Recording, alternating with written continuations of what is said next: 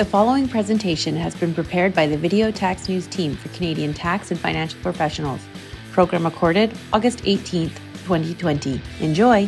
Welcome to the September edition of Life in the Tax Lane. How are you guys doing today? You know, I'm feeling great. And the reason why, it's the back to school / send your kid down the hall to look at a computer, not get any work day edition. How are you doing, Hugh? Well, we're past Labor Day. That's the one day of work every year. So now it's just smooth sailing to the end of the year. I don't know where the year went, though. I can't believe it's September. Joe, what do we need to think about for the rest of the year? Well, let's start off by talking about CPP. When do I apply for CPP? This is the thing. If you apply early, you will get a reduction of payments later on, and it could be reduced all the way down by 36% if you take it as early as age 60. If you delay it, you can get a bumped up amount. If you delay it to age 70, you can get up to 40% increase in your future payments. So the real question here is, are you better off taking it earlier, delaying it? What do you want to do? So we actually had a wonderful report brought out by some very authoritative sources relating to actuaries.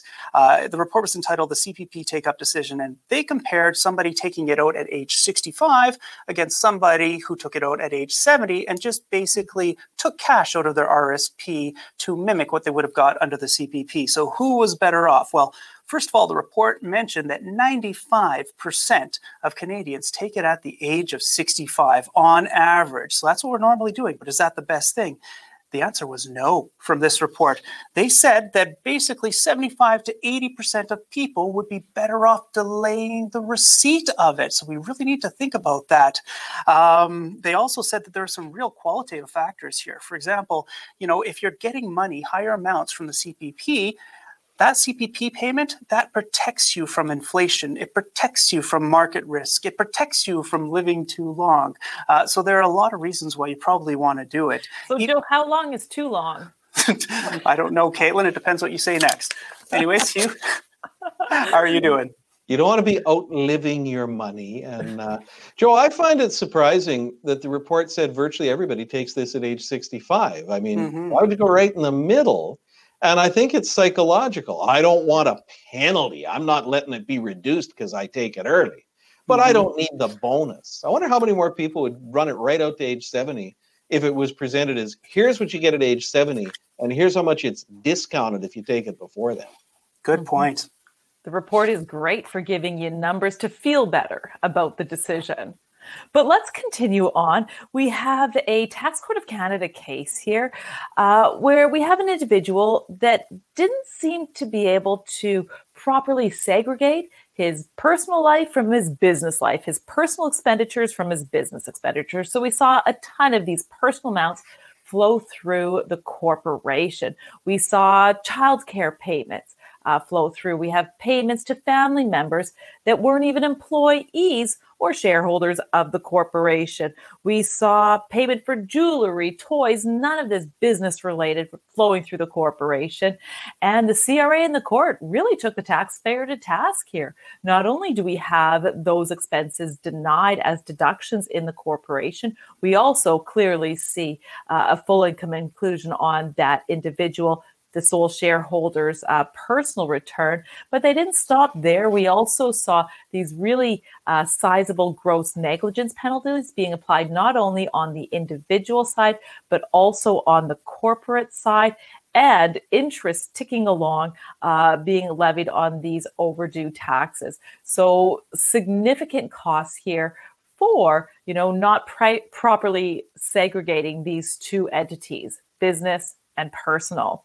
And Hugh, you had a couple interesting thoughts on some specific expenses run through the corporation. Okay, these things always terrify me because the client's answer is always, what's the worst thing that could happen? Well, surprise, the worst thing that could happen is instead of taking personal income once, you can take the same personal income plus a corporate income hit plus a penalty. Yeah. But the one item that really stood out for me in this case was he was making payments to his former spouse, so the ex, as salaries from the company. And predictably, the answer was, well, that wasn't incurred to earn income, so you don't have a corporate deduction. We've got all those bad things we already talked about, but he could have had an even better result if he had structured that properly. Why don't you just increase your own salary instead of paying the ex? Now the corporation still has its deduction. you're going to have the personal income, but if you have spousal support payments, those are deductible.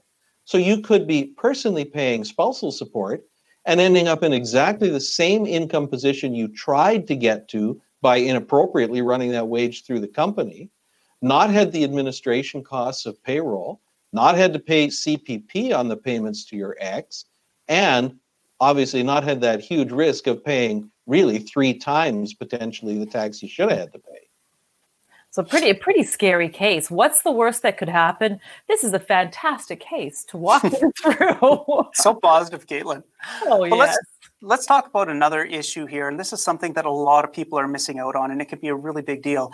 The Canada Emergency Wage Subsidy. So not a lot of take-up on this program, but right now, especially with the new version of it, it is very broadly applicable, very broadly available. All you need is any revenue decline. Who's the optimist now, Joe? Well, there you go. Any revenue decline.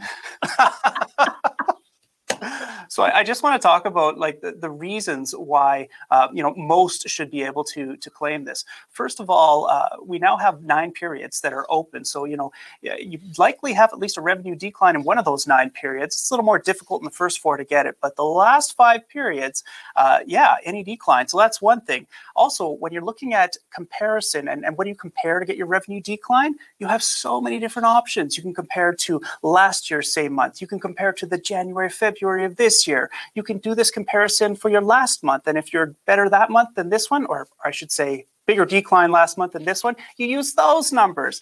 So, I mean, it's almost impossible not to experience a revenue decline or be eligible for this program. So we really got to think about this. So really, first step is you want to go to the Canada or the wage subsidy calculator.ca. Just type in a couple numbers there of revenue to find out if you're eligible for it, to what extent. And when you see the dollars there, this is going to be a big deal. So business owners, that's step 1. Step 2 is to talk to your accountant, because there are a number of issues, things you want to watch out for along the way.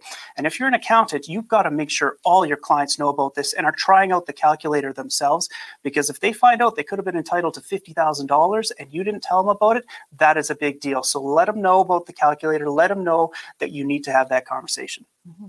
One of the questions I sometimes get is, okay, so my revenues declined for whatever reason, but it had nothing to do with COVID. Can I still benefit from this COVID-related program? And the answer is absolutely. It's a mathematical formula. You do the math, you have the revenue decline, well, then you can make the claim, and provided you meet all the other criteria. So not contingent on COVID causing that drop in revenue. Joe, I'm not sure how many people are out there going 50,000, how many people qualify for that, but from the claims I'm seeing over all those periods, 50,000 is pretty light for many businesses. So you certainly don't want to dismiss this without running the math. Mm-hmm. Well, let's continue on. Another court case here, individual.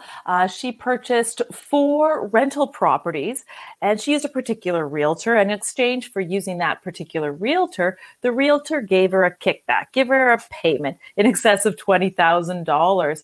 The taxpayer thought, you know what, this is a gift because my realtor is just so kind and compassionate. So I'm not going to report it. I don't think I need to report it. CRA had other opinions. The court agreed with the CRA, full income inclusion on that payment from the realtor. Now, that's just one piece of the story. Unfortunately for the taxpayer here, in the year preceding that, they also missed reporting some investment income. They missed reporting some of the numbers from a T3 slip. It happened. Unfortunately, the CRA assessed the taxpayer with a pretty sizable penalty for failing to report an amount of income 2 times for 2 separate years in a 4-year period. Now, to avoid that assessment, you can say you were duly diligent in either one of those years. Did the court find the taxpayer to be duly diligent? And the court said, no. They focused on the investment side. They said, you know what, you missed reporting that income. That means you're inattentive. If you're inattentive, clearly you're not duly diligent. So unfortunately, those pretty big penalties were upheld in addition to the payment from the realtor. So a tough day for that individual. Kate, it seems like we see cases like that every few months, and it's always, not only is it always investment income that got missed, it's always those T3 slips that don't get issued until the end of March and don't show up in the mail until early April. You got to make sure those get on the return. If you file early, then you got to adjust and put them back. That's a 20% of income penalty. That's a lot of dollars. Well, that's all we've got time for today. Thank you very much and have yourself a great one. The Video Tax News team has been providing Canadian professionals with practical tax information for over 30 years. Subscribe to one of our tax newsletters or join us as we present live and online seminars relating to both personal and corporate tax. For more details, visit www.videotax.com. The preceding information is for general informational purposes only and deals with dynamic, time-sensitive, and complex matters that may not apply to particular facts and circumstances. Information provided should not be relied upon as a substitute for specialized professional advice in connection with any particular matter. For more details, see www.videotax.com/disclaimer. Copyright Video Tax News Inc. 2020, all rights reserved.